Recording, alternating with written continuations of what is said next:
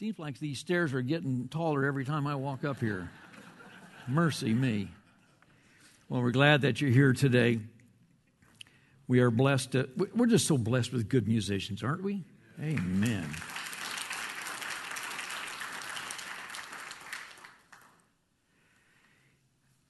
As I read the newspapers and I watch the news and I talk to other people, there seems to be, on one hand, a sense of apathy about what's going on. The other, I think, is arrogance. On the concept of apathy, it's like, well, don't bother me. You know, that's somebody else's problem. I don't want to get involved. Just leave me alone. I remember a friend of mine, Lyle, who was going door to door and doing some personal work of evangelism, met a guy named Bill at a conference. And Bill wanted to know more about Christ, and so Lyle went to his home and knocked on the door and asked if Bill was there. No, the roommate answered, Bill's not here. He's gone on an errand. So Lyle asked the roommate, do you know Jesus Christ? And the roommate's response was this: no, man, I don't know any Jesus Christ. I work second shift. Isn't that amazing? On the other hand, there's arrogance. I don't want anybody telling me what to do. And the tragedy is when you throw off all moral authority, just in the Old Testament it says, and every man did what was right in his own eyes. I'll set the rule. I'm in charge. And we see what happens when the crosses are gone, as Michael's book said. Federal judge recently made an edict that says you cannot mention the name of the Lord or prayer at graduation in one state. You see what that moral restraint happens in the recent shootings in El Paso and Dayton. It is amazing to be reading our news today, isn't it? That apathy and indifference, the arrogance, I'm indestructible, don't bother me, that's not new. I was thinking on this passage that we will get to about the past, the days of Noah. It says in Genesis 6:10 that the days were corrupt and full of violence. Year after year after year, people had heard the warning that Noah gave. And then it says, and God shut the door. And Noah was in the ark for 7 days when God shut that door. And I'm wondering if the jeering and all the laughing and the mocking was continually going on until raindrops began to fall. You think of the Tower of Babel, or Babel. Only 5 generations separated from the flood. They knew the flood. They had heard about the flood, but we don't care. Genesis 11:3 and 4 says they're going to build a tower because we want to make a name for ourselves.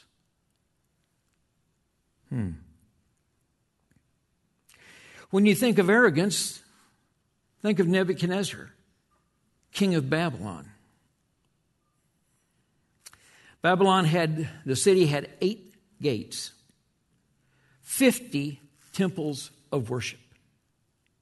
The road for the procession into the city was a mile long, and it had 120 lion statues along that mile. And we all know the story. He has a dream. Daniel is called to interpret the dream, and this is what it says. O king, and this is the decree the Most High has issued against my lord the king. You will be driven away from people, and you will live with the wild animals. And you will eat grass like cattle, and be drenched with the dew of heaven. 7 times will pass by for you, 7 times will pass by for you until you acknowledge that the Most High is sovereign over the kingdoms of men and gives them to anyone he wishes. And you go on about the life of Nebuchadnezzar. If you got a warning like that, you'd think that would change your mind about many things, right? But not Nebuchadnezzar. All this happened to Nebuchadnezzar 12 months later. As the king was walking on the roof of the royal palace of Babylon, excuse me, he said, "Is this not the great Babylon I have built as the royal residence by my mighty power and for the glory of my majesty?" But just like in Noah's situation, God always has the last word. And it says the words were still on his lips when a voice came from heaven. "This is what is decreed for you, King Nebuchadnezzar. Your royal authority has been taken from you. You will be driven away from people, and you will live with the wild animals, and you will eat grass like the cattle. 7 times will pass by for you until you acknowledge that the Most High is sovereign over the kingdoms of men, and he gives them to anyone he wishes." God always has the last word. You come to the New Testament times, it's no different. Matthew 24:37, Jesus gives the illustration. He says, "As the days, like it was in the days of Noah, so it will be in my coming." And then it says in the verse following, it says, the people didn't understand. They didn't perceive. Actually, it can be translated, they didn't care to perceive. Well, fine, thank you. I got the warning. Okay, I got the message. We're indestructible, though. It won't happen to us. Paul says in 1 Timothy 4 and 2 Timothy 3, 1-3, that people will be lovers of self, boastful, arrogant, haters of good, conceited, loving pleasure more than loving God. Wow, that just looks like some newspaper, huh? You go to 2 Peter 3, which will be our text today. It says, "First of all, you must understand that in the last days scoffers will come, scoffing and following their own evil desires. They will say, 'Where's the promise of his coming?' Ever since our fathers died, everything goes on as it was since the beginning of creation. But they deliberately forgot." I just am studying on this word scoffers, and it doesn't mean just like, big deal. So what? But the word also means playing like children. Children, indifferent to any warning. I want immediate gratification.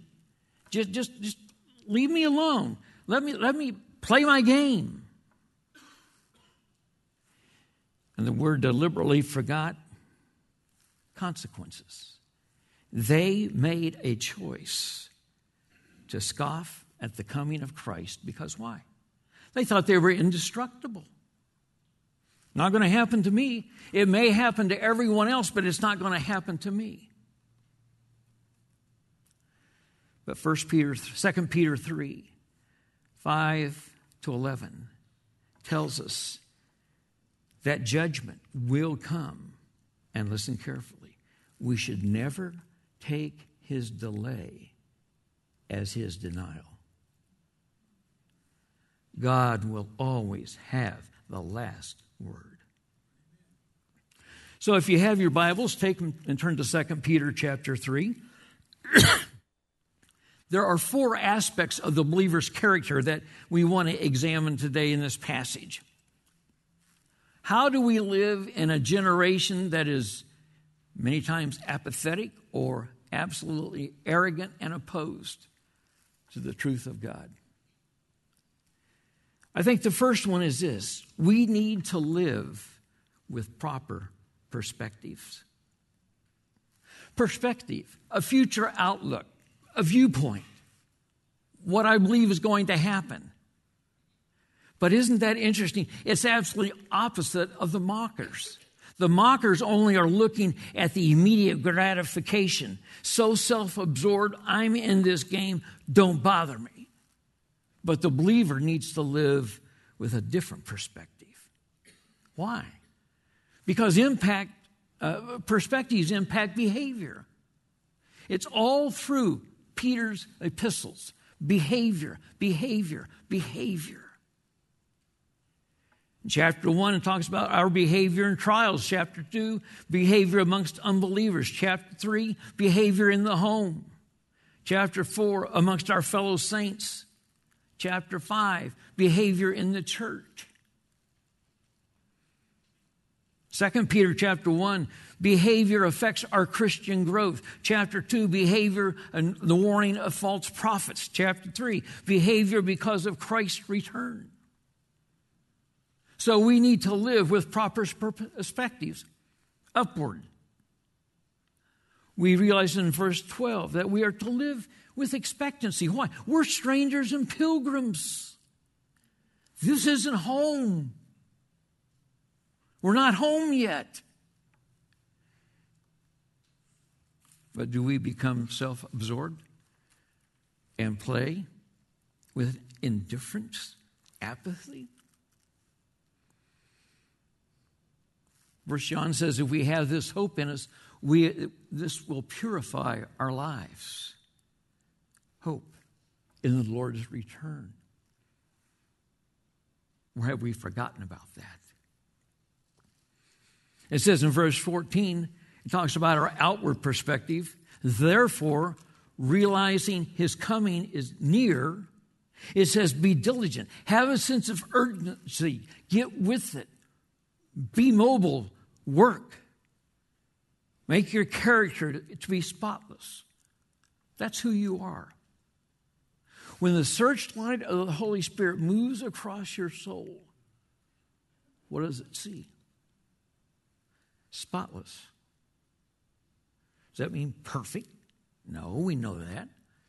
Because he also talks in chapter 1 about we are to grow and to add to our faith, continually developing our love for Christ. He said in our reputation we are to be blameless. That's what you do. The concept of blameless is somebody to point the finger at. If somebody looks at your life and you're around a group of people and you say, well, I know Christ is my Savior. I'm a Christian. What would their response be? Oh, really? Are you kidding me? Huh? Oh, well, I guess you didn't know that. I guess you kind of act the way we do, so I didn't know you were a Christian. That's called pointing the finger. We're to be blameless and spotless, and we're to be living in peace. No conflict between who we are and what we do. No conflict. No two separate people. So we are to live with proper perspectives. Secondly, we're to live for a powerful purpose. Verse 15. Ladies and gentlemen, the patience of God does not mean we are to be lazy in bringing people to Christ. If anything, it should promote us and propel us to do that, to share that gospel. Because it says our mission, according to 1 Peter 2:9, is to proclaim the excellencies, to lay out there and make widely known the excellencies of Jesus Christ. The virtues, the preeminent quality, the wonderful deeds that Christ and Christ alone can do, i.e., redeem a lost soul. And call those people out of darkness into his marvelous light. I looked at this word marvelous. Boy, it's a fascinating word. Worthy of admiration, passing human comprehension, exceeding amazement. That's what our light, i.e., that's what the gospel does. We call people out of darkness into his incredible, exceeding, wonderful, incomprehensible light. Why? Because light penetrates the soul. And light shows what path people are on. We need to be living with a powerful purpose, i.e., to see people come to Christ. We're a chosen people. We're a royal priesthood, a holy nation, a people of God's own possession. That's why we are to do that. Because when you see society, so often they are aimless, wandering around, trying to figure out life. He says here, we're to live by our personal principles in verse 15b to 17. I chose 4 words to describe what our principles should be. You can absolutely add others, but I chose these 4. We are a student who is to discover the truth. Because in this passage right here, Peter says that the words of Paul, many of them are hard to understand. I would agree with that. There's a lot of passages in Paul's epistles I don't understand totally. They're hard to understand. But we are to discover that truth because we also need to be discerning about the truth. I'm telling you, I praise God for the great teachers that we have in this congregation. ABC groups, small groups, Bible studies. Praise God for what we have. Men and women who are continually seeking and discovering the truth and discerning the truth. There was a recent podcast by Erwin Lutzer, the retired pastor of Moody Church, and he was speaking with Darrell Bock, one of the professors at Dallas Seminary. And Erwin Lutzer said there are 5 false gospels that are permeating and attacking the evangelical church. The first one, the gospel of permissive grace. I can live any way I want, God will forgive, no big deal. Ooh, that's a big deal. The gospel of social justice. It's not what we do for Jesus, it's what Jesus has done for us. The New Age gospel just wants you to feel good. Number 4, the gospel of my sexual identity. Well, Jesus doesn't care about what I do. Oh, yes, he does. And the last one was that we need to discern the truth of the interfaith dialogue gospel. Let's just all get along. Yeah, your beliefs are fine over there. I'll take mine over here, and we'll just dialogue. We won't do any evangelism. We'll just dialogue. That's scary. You need to be a student. We all need to be students to discover and discern the truth. The next word I used was a sower. He dispenses the truth. You have to know and you have to possess those seeds so that you can broadcast them out. The third word I chose was a servant. He displays the truth. I had a seminary professor that I deeply admired, and he was with a group of students. I just finished reading his commentary, or trying to read his commentary on Psalm 119. Fabulous, fabulous chapter. So all these students had gathered around Dr. Zemek, and they were saying, well, what's the great profound lesson? What's the greatest spiritual lesson that you learn in your life? He said, well, he was from the Grace Brethren background where they washed the feet during the communion service. He said, the thing that probably gave us one of the greatest impacts on my life is I had to wash the feet of a 15-year-old boy who had vandalized my church. Nobody but me knew what he had done. And he said, that taught me a lot about humility. Mm-hmm. The fourth word I used is a soldier. As a student, we not only need to discover the truth and as a sword to dispense the truth, but as a servant, we also need to display the truth. And as a soldier, to defend the truth. Why is it so important? Well, Peter says in this passage that there are unstable and untaught men who are using their own means to twist and pervert the truth of Scripture. It's the concept that you've put somebody on a torture rack and just started turning the screws. That's how they distort it. Last week I read a survey put out by Lifeway. And the survey was about people and their evangelical beliefs. 58% said that they believe that people were basically good. 51% said God accepts all religions. 78% said that Jesus Christ was the first created being by God. Wow. That is amazing. Why? Because untaught men and unstable men are out there twisting the truth. And we are in danger, a danger that faces us. I get emails across my desk, and I'm sure you do as well, and you're sitting there and thinking, how do these people come up with this stuff?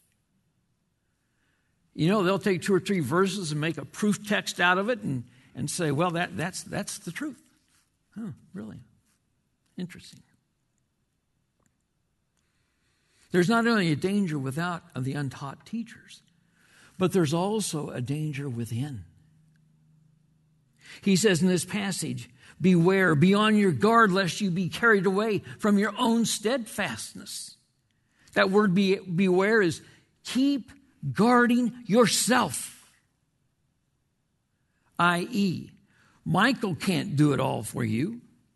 Your small group can't do it all for you. You need to be in God's Word. We all need to be in God's Word so that we will not fall from our own steadfastness. Now, that's not talking about salvation. That's talking about being a good soldier for Jesus Christ. That we will lose our firmness and stability. It is the only time in the New Testament that this word is used. And so he gives us a warning from without and from within that we are to live this way, to have convictions about God's Word. I remember Chuck Swindoll wrote this statement one time.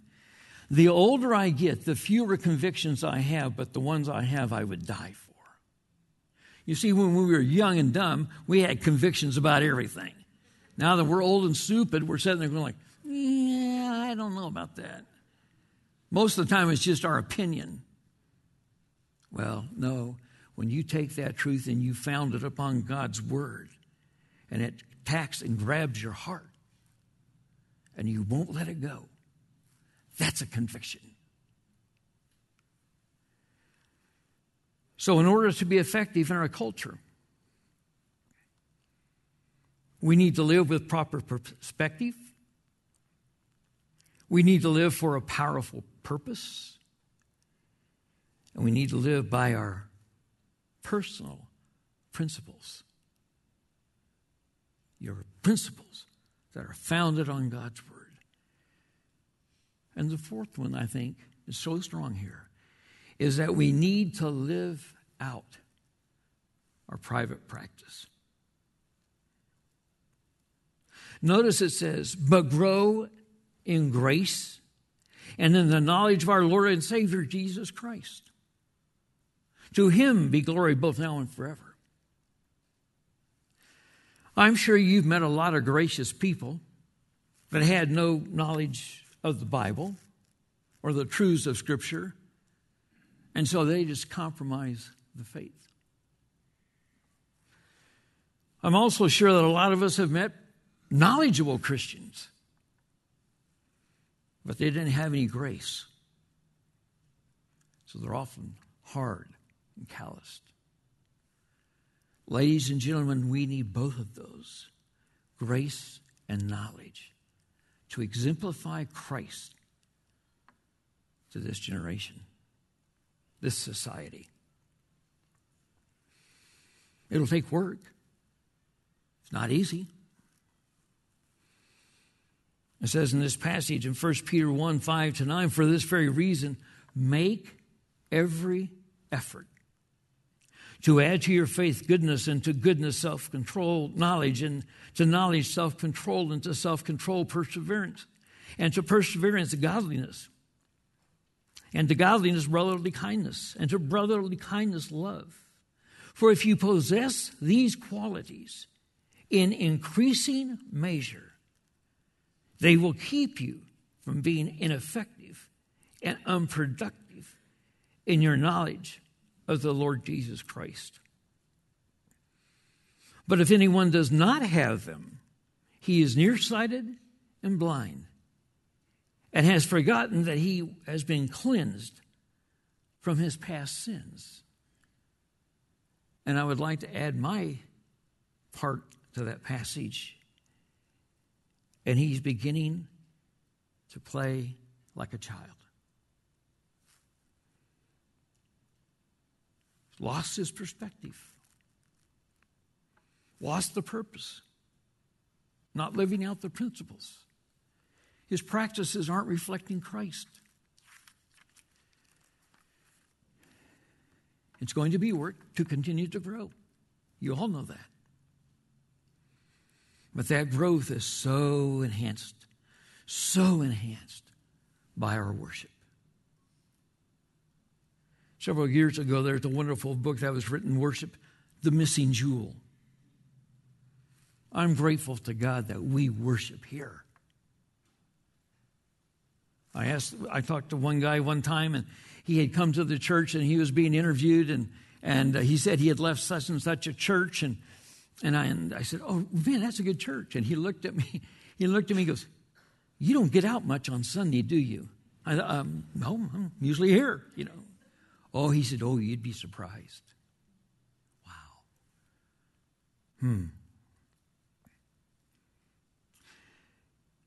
I would like to take a title from a book that Francis Schaeffer wrote. How should we then live?